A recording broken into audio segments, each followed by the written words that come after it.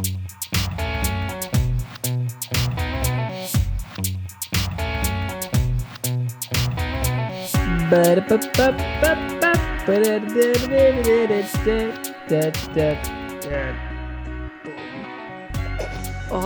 wow. I don't know. Delightful. Someone should check on me. I need a wellness check. You okay, baby? Oh, no. But here we are. Hey, everybody. It's Under Further Review. I'm Kata. That's Mike. That's me. And we are so excited about our guest today. It's sports, but it's also not sports. Pandemics and have really led us to paying a lot of attention that we would normally spend on like friends and people that we see in everyday life on our pets. And so we're welcoming in a true expert, the author of a few books, but one of my favorites is Inside of a Dog. The author and scientist, Dr. Alexandra Horowitz, New York Times bestseller. My God. And my absolute favorite. She's incredible and really just kind of gave in and let us pick her brain and make some jokes and whatnot. When we spoke with her this past week, she's just a fucking delight. I'm so honored that she considered her time. She gave us so much of her time and really let us kind of dive in on our dogs. Cause you know, as everybody knows, Mike just had a litter of his own and adopted one of those dogs. And I've got a rescue of my own. And, we were joined by her furry friends as well. So, we're super excited to talk to her. Pets have been going through a lot this pandemic. I took Joey to the vet this week and it was it's funny because Joey actually really likes the vet, but she didn't like that I had to hand her off to the nurse at the clinic. And so I ended up having to like pick her up on the sidewalk and like physically hand her to the nurse because she did not want to go in without her mom. And so that's been kind of an interesting challenge. You want to know something crazy? Sure. I met a 20-year-old dog today. 20. Stop.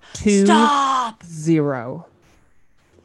I was walking Boots, minding my own business, where we passed this nice woman and her 2 chihuahuas.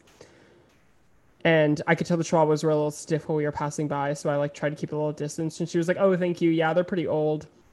And I was like, "No worries." I clocked they were probably like not about Boots, and his 4-month-old energy.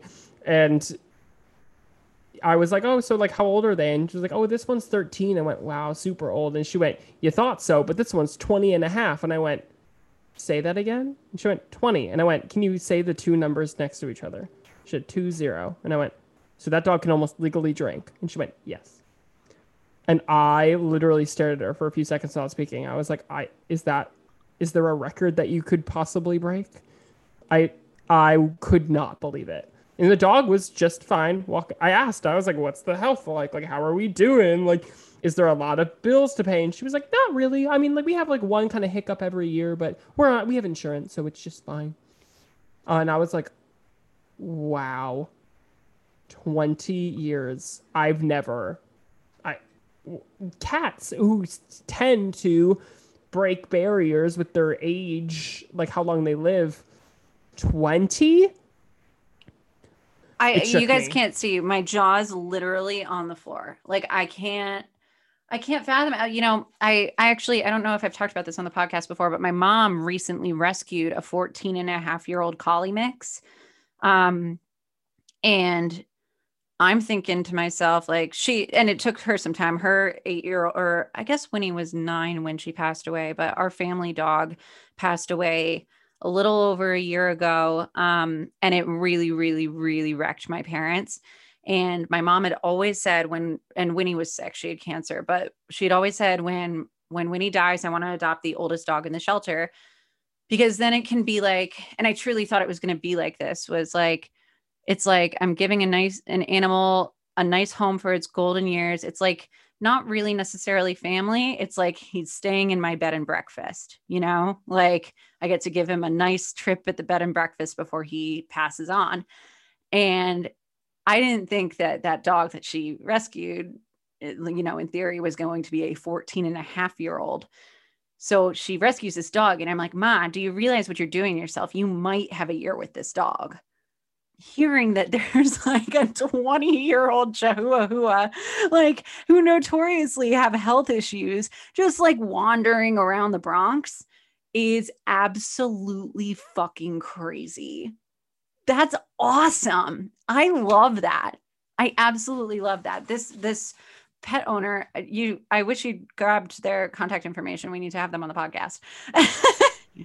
I'll see them eventually. Get 'em on the show. I've seen them walking around. It's at the park that we were hanging out at. Oh yeah. Oh yeah. By the way, yesterday, Boots and we were in the city this weekend. Boots and Joey had a nice little play date. That was real fun. But yeah, I mean, if you see them again, let's get them on the show. I'll be like, I need your number because I need to know how. I know I need to talk to their vet. How do you keep this dog alive? I got some questions. Yeah. But that being said, after we recorded this podcast, I like felt so extra in love with my dog after just like talking about it. It was very weird, but I like ran over and let Boots out of the crate. And I was like, I love you. That's kind of the effect that like we all kind of landed in this place where, you know, after hearing some of the things that we talked about, it was all very positive stuff for the most part. Some of it was very scientific and behavioral, because that's what happens when I moderate a conversation between a like dog trainer who's very rooted in dog behavior and someone who is very, very immense in literally the nature of a dog's brain. It can get sciencey, but it's all very, very interesting. And I think we covered a lot of ground on just kind of like what your dogs are feeling and what they're thinking about, and the ways that they are raised and brought up, and pack mentality, and the effects of dogs on like our culture as like this crazy social media obsessed, you know, dog rates. We're adding you right now, like at dog rates. It's a really thorough conversation, and yeah, and I walked away from it really just wanting to cuddle up with my dog. So we hope it has the same effect on you guys. Due diligence, forgot about that. Please give us a follow on our social media.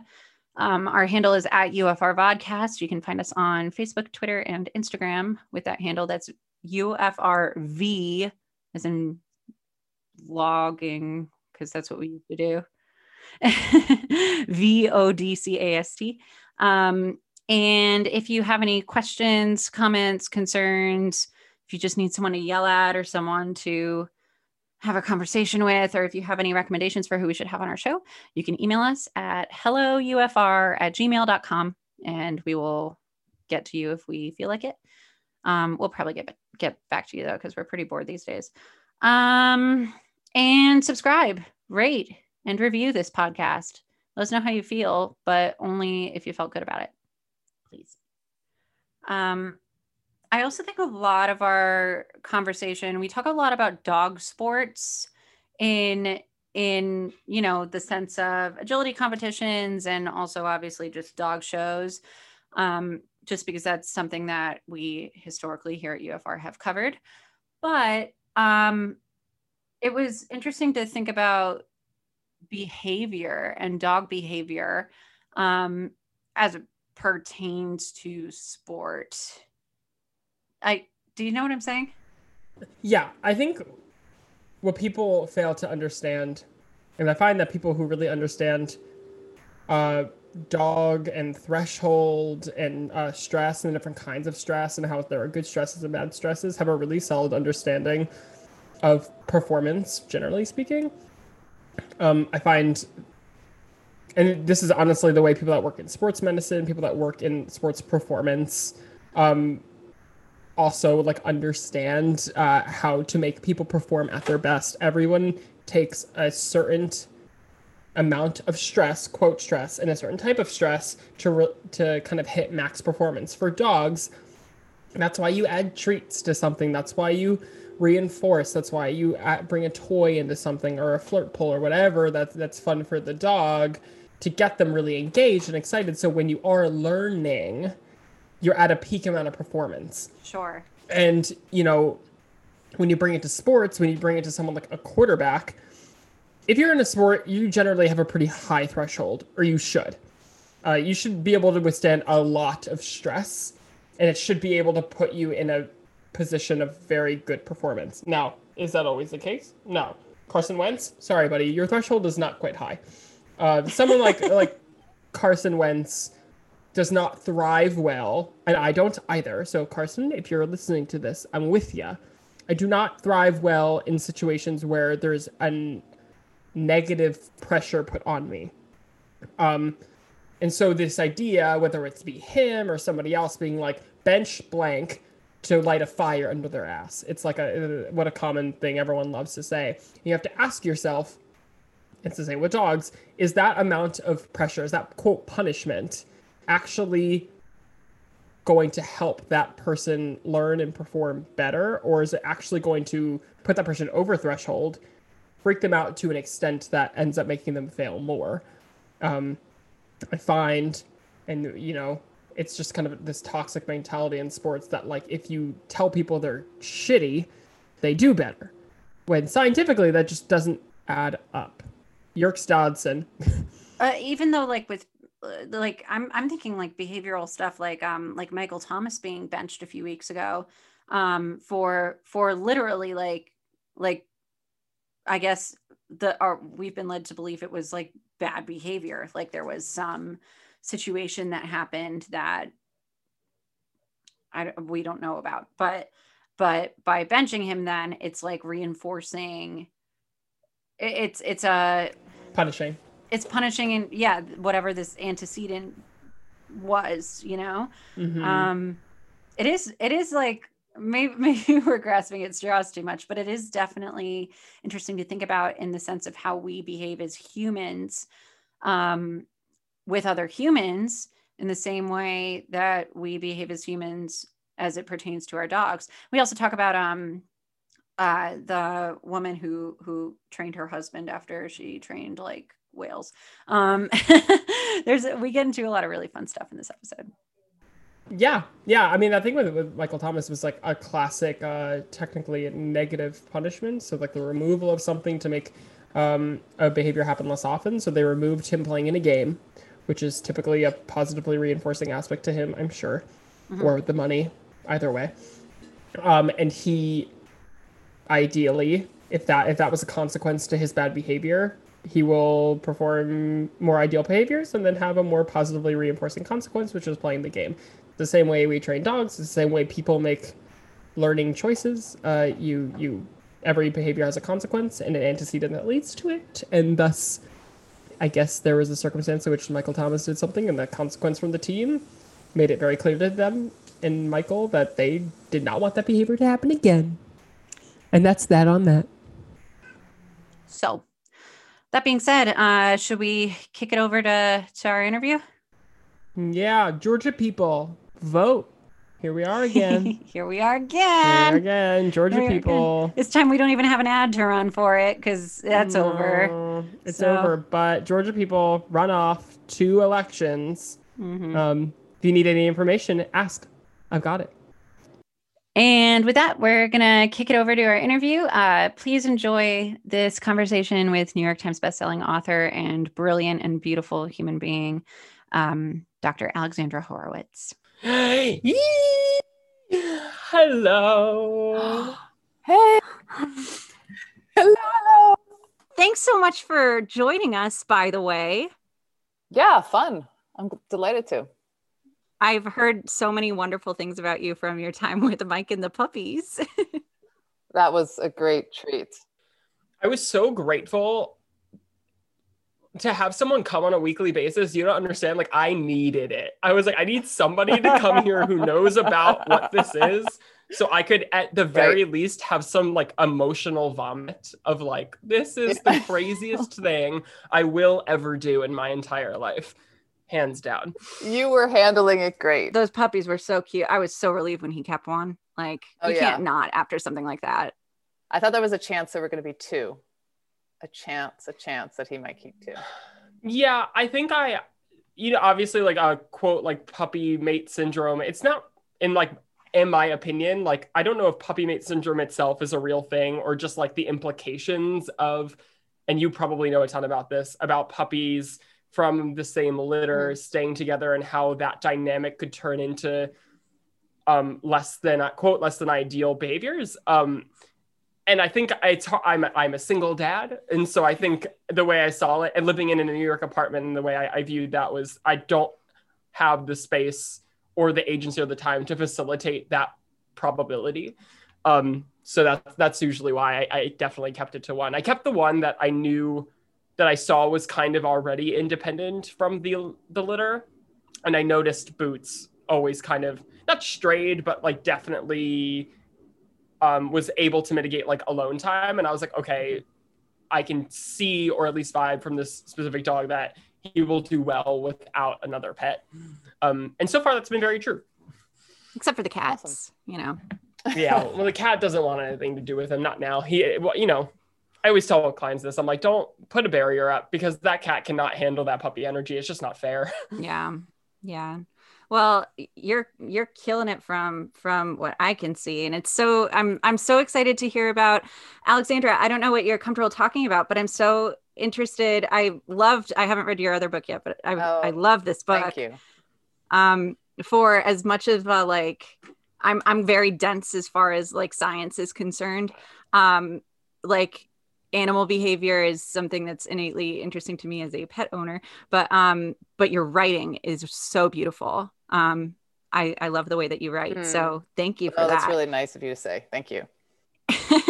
But I mean, dogs are an easy way to make science accessible too, right? Because we're all kind of already observers of our animals. And so we have some of these impulses or inclinations. We're already watching them. And so then to just say, oh, here's what we know, if it makes the picture complete, I think, for a lot of people who've lived with dogs. That's what it was like for me. I was living with dog, and then I started studying animal behavior. And then I look back at my dog and I was like, oh my God, like I hadn't seen all that about you, and it really changed my relationship with her. So anyway, but thank you. No, of course. It's just so like, it feels so easy because we sit around and we watch our animals and it's like, and we're constantly asking questions. Why are you doing this? Like, why, what is this behavior coming from? What do you need? What do you want from me? What are you thinking when you're like staring me down? Like, we're just asking these questions all the time. Yeah, totally. And the what are you thinking kind of is an interesting one to me. Right. And it's the perfect example of how we're assuming that there kind of is a like human-like cognition inside of the dog, which could just, if we gave them the right tools, like come out and tell us, exactly what their experience is. And in a way, what I try to get across is like, it's not obvious that that's the case. Like they're really, even though they're so symbiotic with us and so flexible dealing with human behavior, they're also like their own creature. And part of appreciating them is saying like, oh, maybe we're not going to know exactly what you're thinking. We're not going to translate your behavior into words, but we can respect you for who you are. We can get a better understanding of who you are and respect that. And that improves our relationship. I love that. I think that's a great philosophy. I also find that, like, I guess working with dogs and people, I should say, like professionally, I think it's really fun, at least the way I come about it. And I think a lot of modern trainers are coming at dog training these days from a much more scientific route, from like a learning theory route, from like a I guess just like an experience route, like the experience of the learner and like empowering the learner. And it's really cool for the people that stick it out, how I'll be considering concepts of like avoidant behaviors, like behaviors that are involved in avoiding something, demanding behaviors that are involved in demanding. And when you explain it to people in that way, and I can say to them, I was like, people have avoidant behaviors in dating, or they have it in like at work environments or whatever. And I find I come back week to week and people will either text me throughout the week or tell me when I get back, being like, oh my God, I was in a work meeting. And then like my boss got like really, really like mad and like stormed out. And like, that was like an avoidant behavior. And I was like, yeah. And it's like, it's really cool to watch people have these realizations about like how they experience life through the lens of watching and learning how their dog does. And while like our brains probably most likely are pretty different than a dog's brain, like the way we experience life, I think we're starting to realize is, when it comes down to it, not that different. Like we all want the same thing, or not want the same thing, but we all want things, I think is what it's about. Right. Yeah. I love looking at dogs as a lens to understand humans better, right? For one thing, there's this kind of radical empathy we have with dogs, which sometimes we don't extend to people. And so we interpret their behavior kind of really in this really perfunctory way, like they're just being a jerk, right? Or he's just an ass or whatever, right? And I don't know why those are my examples. That's not in my head right now. I don't know. But with the dog, our first inclination is to be like, oh, what's going on? Like what I want to understand. And the better a trainer or an observer you get to be with dogs, the more you kind of do start to understand and do have good explanations for that behavior. It's not an annoying behavior. It's a bark because they're communicating something because you didn't listen to their other communications. And now you're like, oh, I should pay attention to that. And so to extend that kind of radical empathy to people is really useful. I feel like living with dogs makes people better people, right? Because they suddenly see others, right? Whereas we can get very much in our own heads with our own motivations. So I think that parallel is perfect. I don't know if you remember the woman who wound up learning what she was a journalist, and she wound up like following people who were training orcas and other marine mammals. And it was just all normal learning theory, right? It was all reinforce the behavior you want and ignore the behavior you don't want. And she decided to apply it to her husband as well. Do you remember this story? No, I don't, but it sounds incredible. And, it worked really, really well, right? Instead of like nagging her husband for whatever she was nagging him about, to wash the dishes or clean up his dirty underwear from the floor or something, like she just, like made a situation available so he could succeed. And then when he did, she really rewarded him for that. And like she shaped his behavior, and also kind of came to see his behavior as not about her, but like as something which she had a habit. And if it was important to her to change it, like she could help him change it. So I love that. I think she might have written a book about it as well, following up on that, because people really were responsive. Amy Sutherland, right? Sutherland? Oh, is that it? New York. It was a New York Something like Times that. article. I think I found it. It was a Times article. Yeah. Mm-hmm. Yeah, it's interesting because then at the end of the day, like I feel like all beings at the end of the day just like are looking for specific consequences, and like what varies is the antecedents that follow the unique amount of behaviors. But at the end of the day, the consequences it's all about consequences, I think. I at least the way I look at it now, it's like the antecedents and the behaviors always come down to a consequence. And whether you're a dog, whether you're some sort of animal or insect or whatever, I imagine there's a consequence needed by everybody. Whether or not it's like a reasonable or valid consequence is probably where the debate comes in. But it is true that everything needs a consequence, and multiple of them. How they get there is probably where it gets complicated. Totally. Well, that's why I think it's so cool. I mean, to be able, first off, Mike, you're privy to an experience that very few pet owners are, in the sense that you watched this being come to Earth, and you will have known it for literally its entire life. And I'm curious, I don't know if you can talk about it, Alexandra, but what are you working on with these, or what were you working on with these dogs? Right. So I have these sort of different hats I wear. One, as a researcher, we actually study behavior of pet dogs, of owned domestic dogs, by like bringing them to our little lab and running a little test or whatever, or observing them in their homes. But I'm also a writer, as you know, write about that type of research. And sometimes it's not just about mine and other research, it's like its own thing. Like when I wanted to understand more about what it was like to be a smelling creature like dogs are, I went out and, trained myself to smell better. So I studied with perfumers and sommeliers, and I did animal tracking by smell. And so I just did a little project to try to supplement the science about how a smelling creature experiences the world. And here too, I wanted to write a book about the first year of a dog's development, because for many of us who live with dogs, who adopt dogs especially, but even people who buy dogs, they aren't going to see the first 8 weeks, 10 weeks, maybe 4 months of their dog's life. But it's this hugely important time in their development.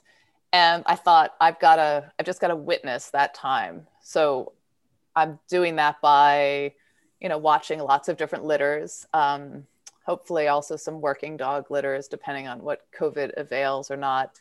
Hopefully some wolf litters too, depending on whether the wolves get pregnant when they're supposed to get pregnant. And then also we adopted this one pup who I'd met at her birth. And so I'm doing these two parallel stories of dogs' development, what science knows about it, and also what I've observed in especially these first few months of a dog's life, which is often unseen by the family that they wind up with. That's so cool. It really is incredible. Our dog Joey was one of Mike's fosters, and they guesstimate she's about 2, but we sit around all the time and just wonder where the hell she came from and what those first few months were like. We don't know if she was born on a street or if she was bred or what her deal is. And it, we witness particular behaviors, particularly, those that come with having a rescue dog, where we're something must have happened to her early on to kind of dictate this. And it's all very elementary, dog owners know this, but to be able to really kind of get a hands-on look at the way that they interact with each other as a litter and their surroundings is just fascinating. You both have now had that experience, and it's so cool. Yeah, I'm really curious too, what, Mike, you think about, how you connect your pup's behavior to his very early behavior, or if there's no connection at all, right? If you think he's still really evolving as a personality.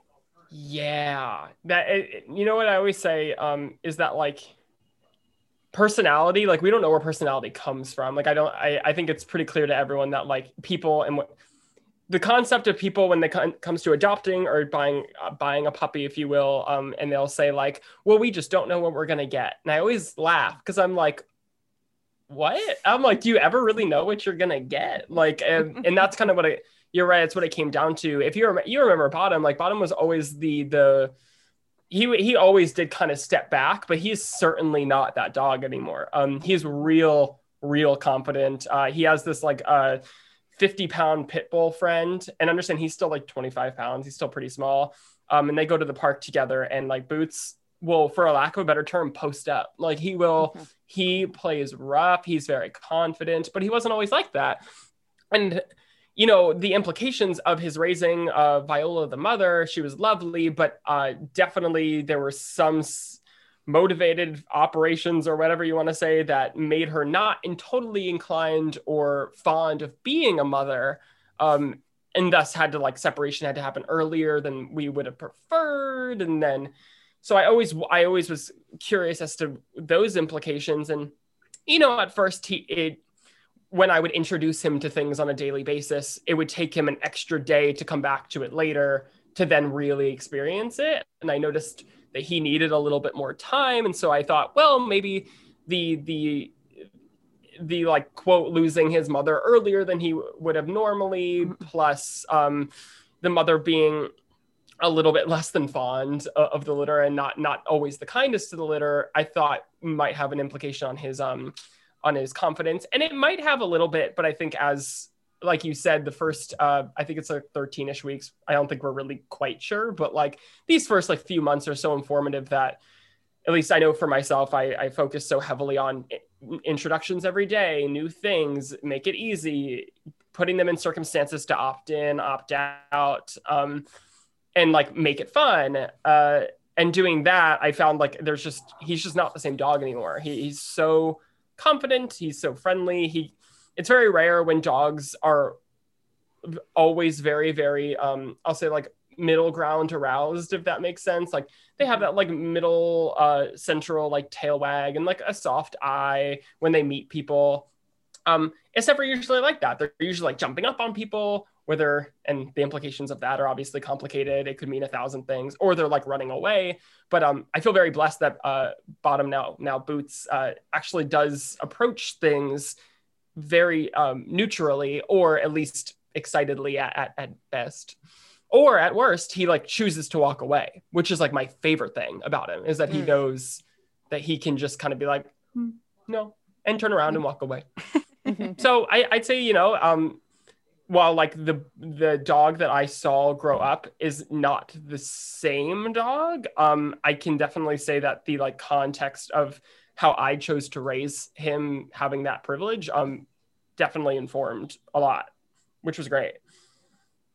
Yeah, it sounds like he has a good like sense of self, to put it, like he's confident. That might be ultimately the biggest result from having all those options and having a comfortable, non-anxious place to grow up, is that then when he gets into an environment where it's just him and this person, whatever you bring to the table, he'll be able to receive, right? And in other contexts, if he doesn't have a great match with a person, maybe he would veer in a slightly different direction, but he'd be a little more resilient. And what's funny about the litters I'm watching, I'm thinking as I hear you're thinking about your dog Kata, is that I'm not watching litters that like are on the street, right? I'm only watching litters where there is somebody, a foster, who's actually taking good care of the pup. So it might be actually a little harder to trace some of those, like, where does this come from? Like my dog is fearful of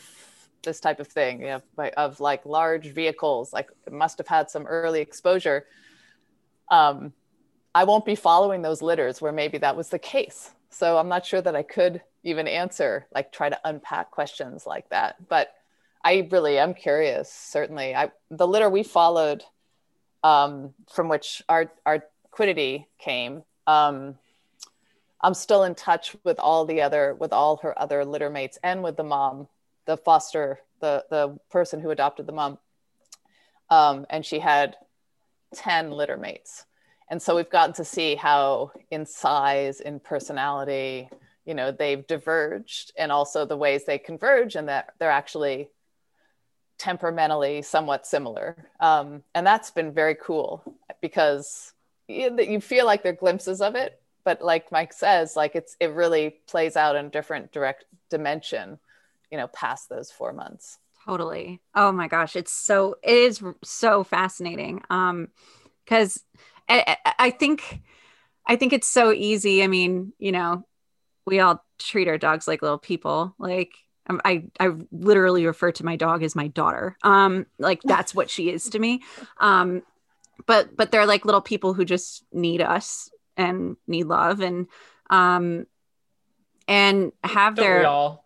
well, yes, yeah, exactly. And they all have their own personalities and the ways that they handle things.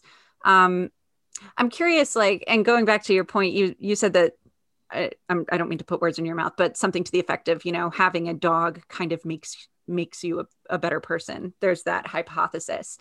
And first off, I don't trust people who don't like dogs. Like, I know those people and I don't trust them.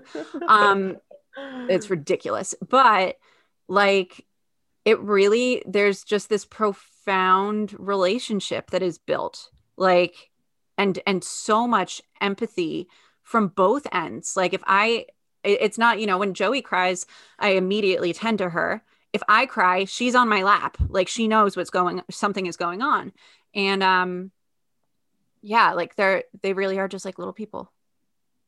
I mean, they're so responsive, and it is kind of endearing and extraordinary, and sometimes kind of like tragic how how much they'll keep coming back to people, even people who mistreat them, right? Because they really kind of need us in that way. Yeah. And as for like, you know, people who don't like dogs, I will just say that, you know, it's really exciting. We're going to have dogs in the White House. Yes. A rescue dog in the White House. A rescue dog in the White House. I've been thinking a lot about that because of the rescue kind of moniker. And when I was writing my last book, where I wrote a lot about breed, and to something that Mike was saying before, like people's expectation that if you get a certain breed, you're going to have a certain kind of personality, right? That it's as though it's already selected. And that's why people want the breed. I love this breed because they're all like, fill in the blank, like friendly with kids, right? Like, you know, will like to play fetch, whatever it is. And then of course, there's this huge variation by individuals. So I feel like that's all bunk basically, but so what's interesting is that people are very breed focused, and they love their breeds. They have a lot of allegiance to certain breeds. But then there's this whole other group, sort of my people, who likes mixed breeds, likes just mutts, wants to rescue dogs. And you know, when I was a kid, it was a dog from a shelter. Now it's all rescue dogs. And I think there's also because I'm a member of this group, I could say this, I think, like a little bit of self-importance in like, we're rescuing the dog. Like this dog we have saved from whatever, right? Like we're basically, it just means you've adopted a dog that like wasn't, you know, didn't come to be sold for money. Sort of a more awkward thing to say. And so the notion that there's a rescue dog in the White House is interesting because it is a purebred dog, right? It's a purebred German Shepherd, which I don't know exactly what the dog's background was, but had been in the Humane Society and so was adopted from there. But I was like, like, is that good enough as a rescue dog? Because like, what about a mixed breed? That would have been great. Why couldn't they have done that, right? There haven't been a ton of mixed breeds in the office either. I don't think since Kennedy, not since Kennedy. And Kennedy, I think not since Kennedy. Kennedy was given a dog. By Russia, and it was a mixed breed dog, and then he mated that dog with his other dog, and so they got even more mixed breed dogs. And you know, but I would love there to be not just a rescue, but a mutt. Representation matters. Representation matters. Will this dog represent all of the rescue dogs in our nation? That's right. For the first dog, you have a job to do. Exactly. I was talking about this at the bar last night. And by the bar, I mean outside. And I was talking to my friend, and I was like, I wonder if there's going to be this huge glorification of rescue dogs now, because there's like the rescue dog in the White House. And like, you know, obviously like the media, social media, whatever kind of media you want to say, like it's all about glorification at the end of the day, or like damnation. I mean, it depends. But it's all about narrative, and no one's gonna make a bad narrative on a dog. And so if there's this beautifully like exciting, wonderful narrative about this rescue dog, does the idea of rescuing become more glorified? I wonder that, and we'll see. I mean, right now, adopting a dog is like competitive because of for sure. COVID. But before COVID, I mean, I was fostering prior to all this, and I can say it definitely wasn't. Most of my dogs got adopted pretty quickly, but some like went through like events and came out with nothing.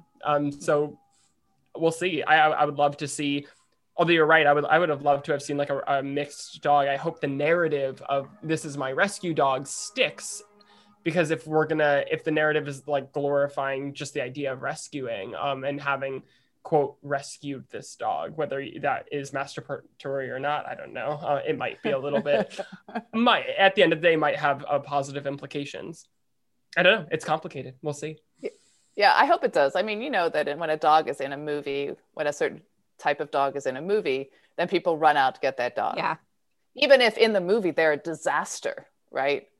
Like they're really hard to live with, or they make a mess, or, you know, they're the Saint Bernard or the Terrier or the Jack Russell Terrier or something. People are like, I love that dog. He's so cute.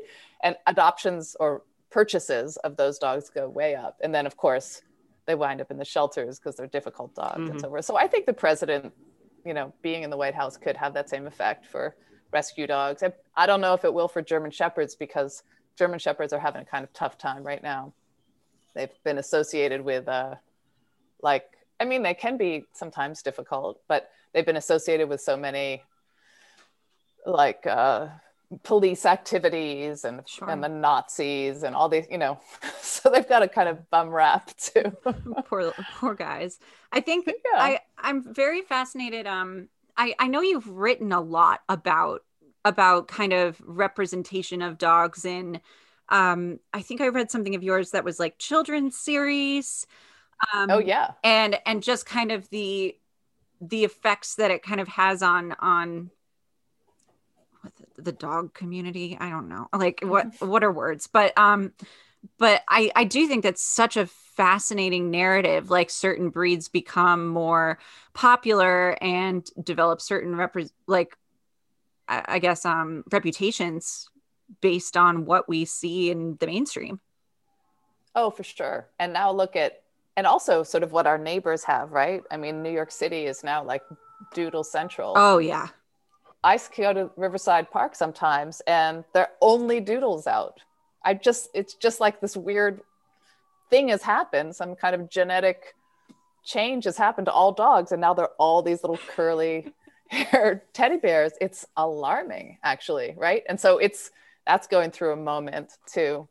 We treat dogs like we do all trend things. Like I saw somebody wearing it, and so now I have to have it. Mm.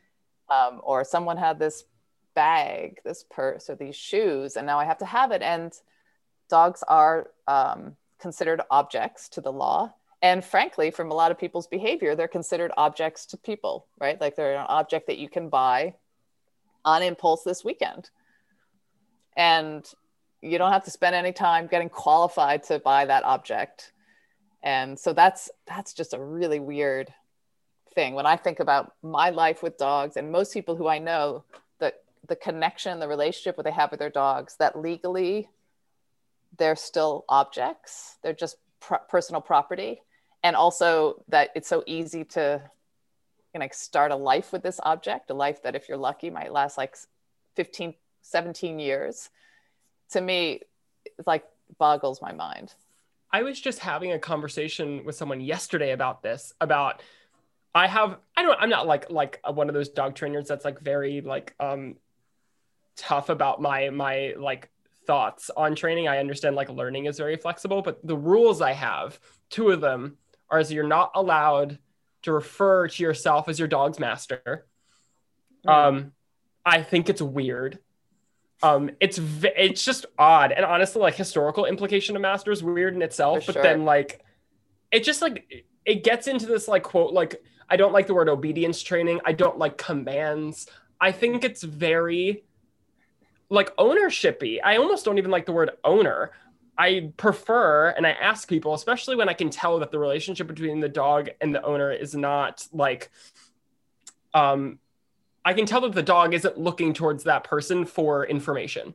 It's clear. And I will make rules about how we're speaking to the dog, not because I think the dog can understand the words, but it's because it's the like emotional implication behind it. It's like, if you're saying like, he doesn't follow commands, and I'll be like, let's say cues, because it's communication, right? So it's like, it's not like I bought this thing for it to listen to me. It's like, you have a living thing that's your responsibility, like you would have a child. I asked people, I was like, I prefer you refer to yourself as a parent.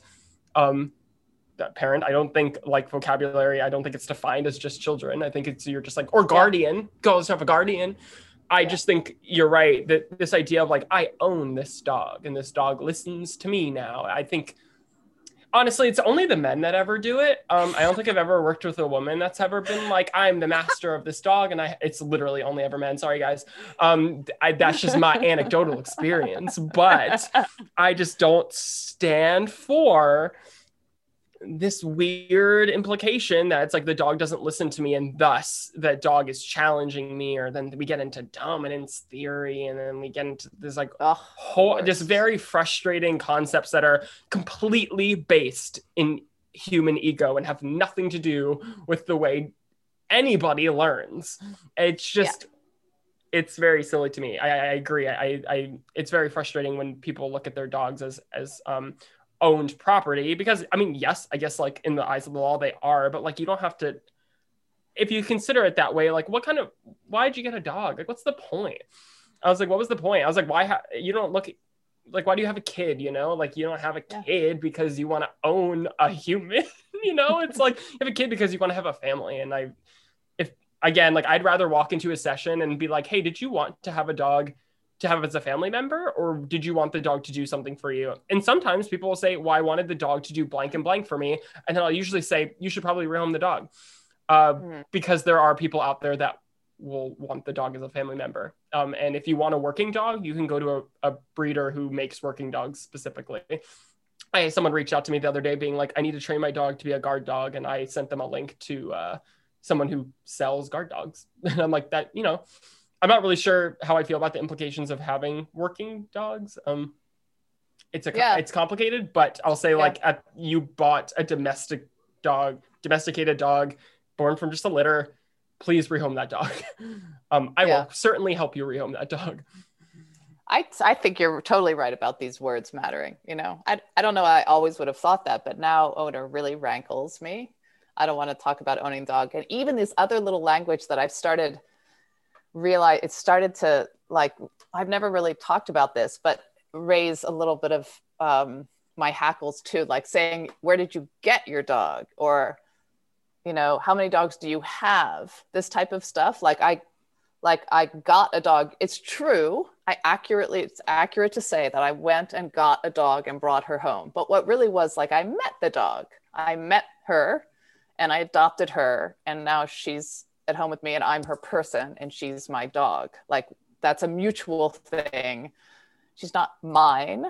And I don't own her. It's like all of those things. Or how many do I have? Well, I guess I have children, I have dogs, but it's like more like I live with my child. I live with my dogs. Like they have me as much as I have them. And so like untangling that language, I think will make a difference in how people think about dogs. And eventually the law will change so that they aren't just considered like blocks of wood, you know, in the law's eyes. So that's the right, like keep doing that, Mike. Well, yay. Well, and let's be honest here. If any party has any party more, they own us. That's like, right. Come That's on, right. they're running the show here. Let's not kid ourselves. I want to kind of take this opportunity to try to gracefully segue into something that I'm super curious about.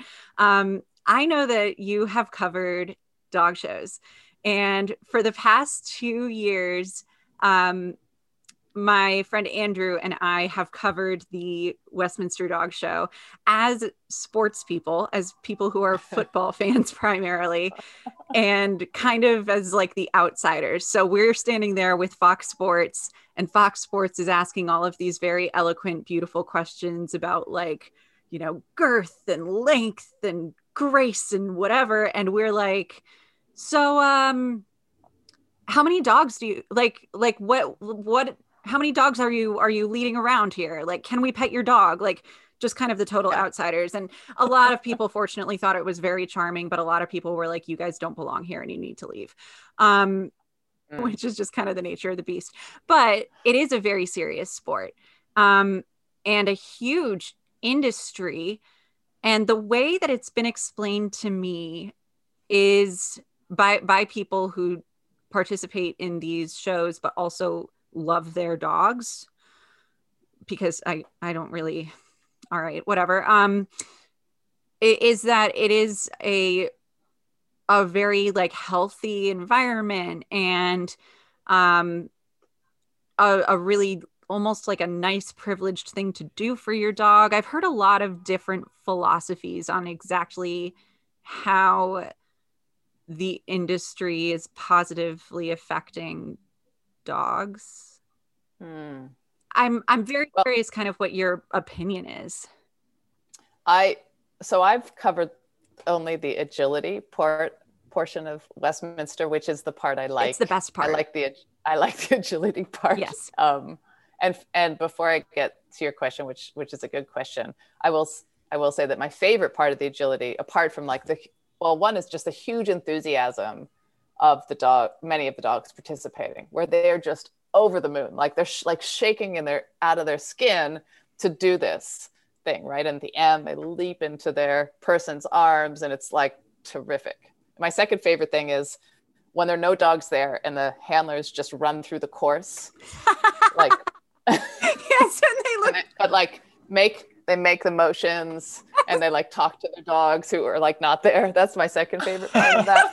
So all of that is great. Yes. That's just, it's a great spectacle, whether they're dogs or not, right? Whereas the main Westminster Dog Show is not like that. I don't think it's as like rich with like real humor.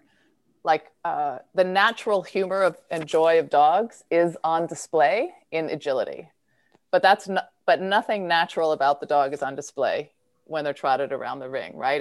It's more just like the set of things which are the judges say are super important to determine who's the best in breed. And what I would like to think about is what the dog's point of view is doing that. Mm-hmm. So what part of that do I have any evidence that the dog enjoys? Well, like backstage, you know, being handled, waiting in the crate. I don't see a lot of enjoyment there. They might put up with it, you know, but you don't see a lot of dogs like exuberant to be doing that, right? They're just like, they've been trained and sensitized to stay still while they're being blow dried. There are a lot of noise in that area. They usually can't go very far. So I don't think that's an enjoyable part. In the ring, sometimes they seem to enjoy trotting around with their handler, like that kind of like symbiosis between a handler and a dog. I think that's enjoyable. Being then manhandled by the judge, literally felt up. Again, I think they put up with it pretty well. That's the thing that dogs are so good at, putting up with all the shit we give them. Yes. But I don't see any signs behaviorally, just objectively looking at their behavior of enjoyment of that. Sure. So my answer to like, what do I think about that is like, I'm interested in the dog's point of view on what's happening. And that's what they're giving me. Like, I don't see that as being an enjoyable activity for most dogs. Most of it is not enjoyable. So I'm with them. I'm with the dogs. Oh, of course. We're always with the dogs over here. Trust me. I want to go back then to you know, this agility thing. Cause I mean, agility is just, you're right. It can be one of the most joyful things to watch as they just go so fast and furious. And even when they mess up, like they don't know and they're just having fun.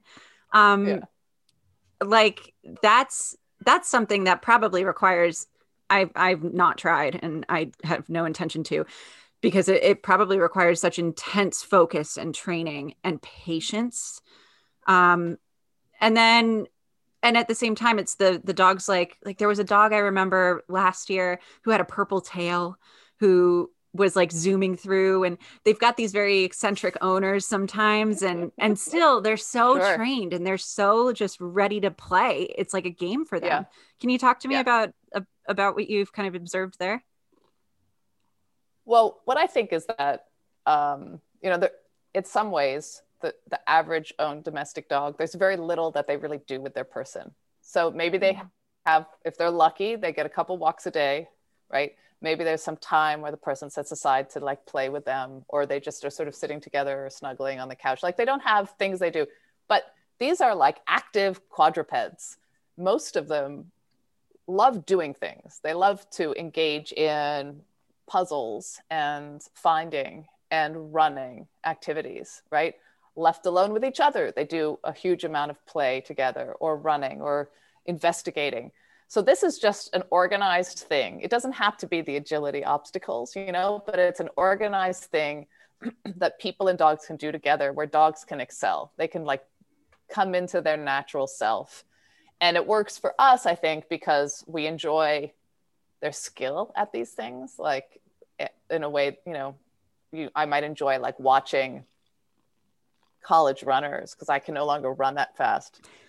And they're just like so amazing, right? But but it's partly because I can't do it, but I kind of know how challenging that is. And so I think we get to enjoy that and get to enjoy doing something together where we're communicating, because there's a lot of communication that is handed off between the dog and the person. And then we're the ones who are competitive, right? People do also like to compete in this because for whatever reason, humans like to win things. Again, you're right. I don't think the dogs are caring about that at all. I mean, I don't think they're seeing it at all in the same way. It's entirely just a game they get to play in something they flourish in with their owners for 35 seconds. And they look forward to it. They can't wait till the next time. I mean, I love it. I love that.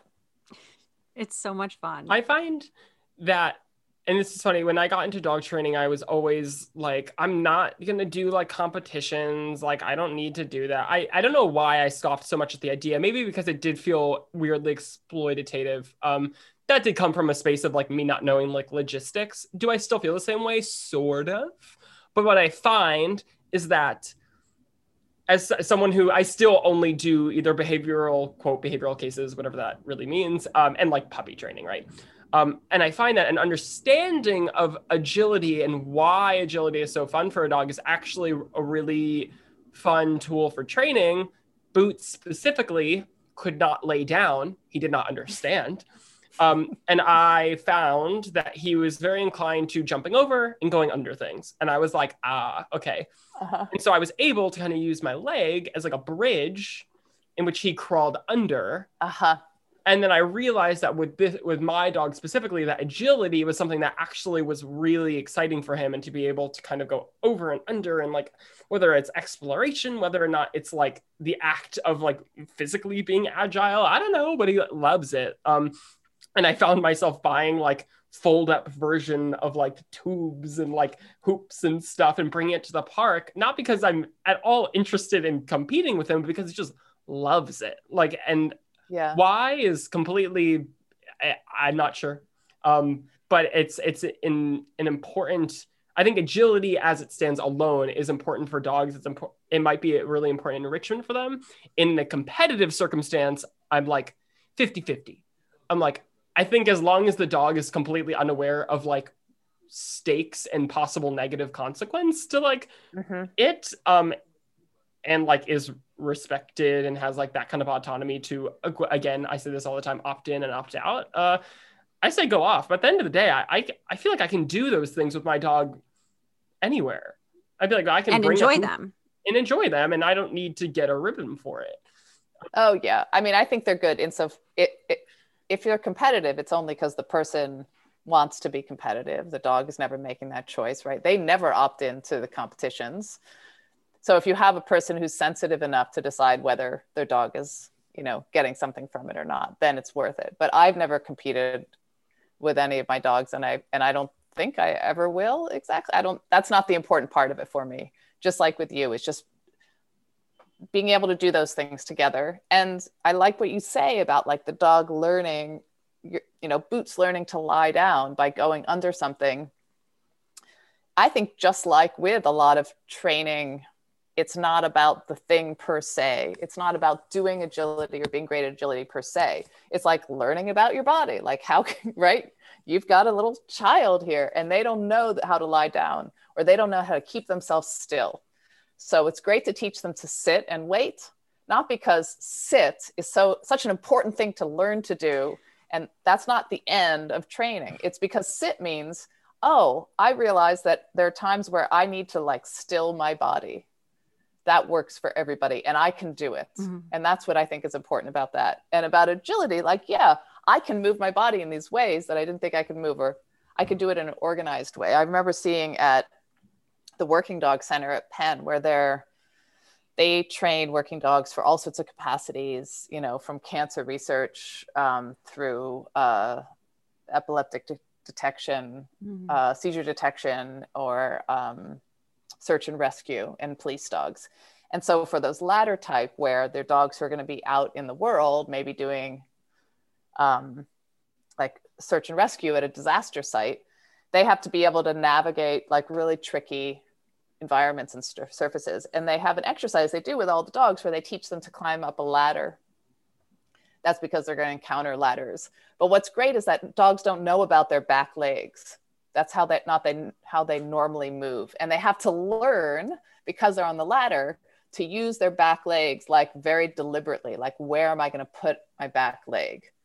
How am I going to put my left one and my right one? Whereas usually they can just like whoosh, like throw themselves forward and it kind of works, right? And here, this is teaching them, like, who cares if they can climb a ladder in general? But what they've learned is like, I can put my feet deliberately places independently so that I feel secure and can get to the next place. And I think agility things could do that for you, right? Which is kind of a cool thing for the dog, learning about their capacities. I think that's neat. Totally. It's so good. It's great. I love it. I love the dog show. And I agree. Agility is just the most fun thing in the world. Well, Alexandra, I don't want to take up too much more of your time, but before we let you go, keeping on a sports note, you like sports? You're a Philly girl, right?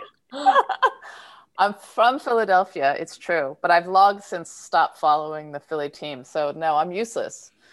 I'm a useless sports person. That's okay. I do some sports, but I don't follow sports. How did we never talk about that we were both from the Philly area?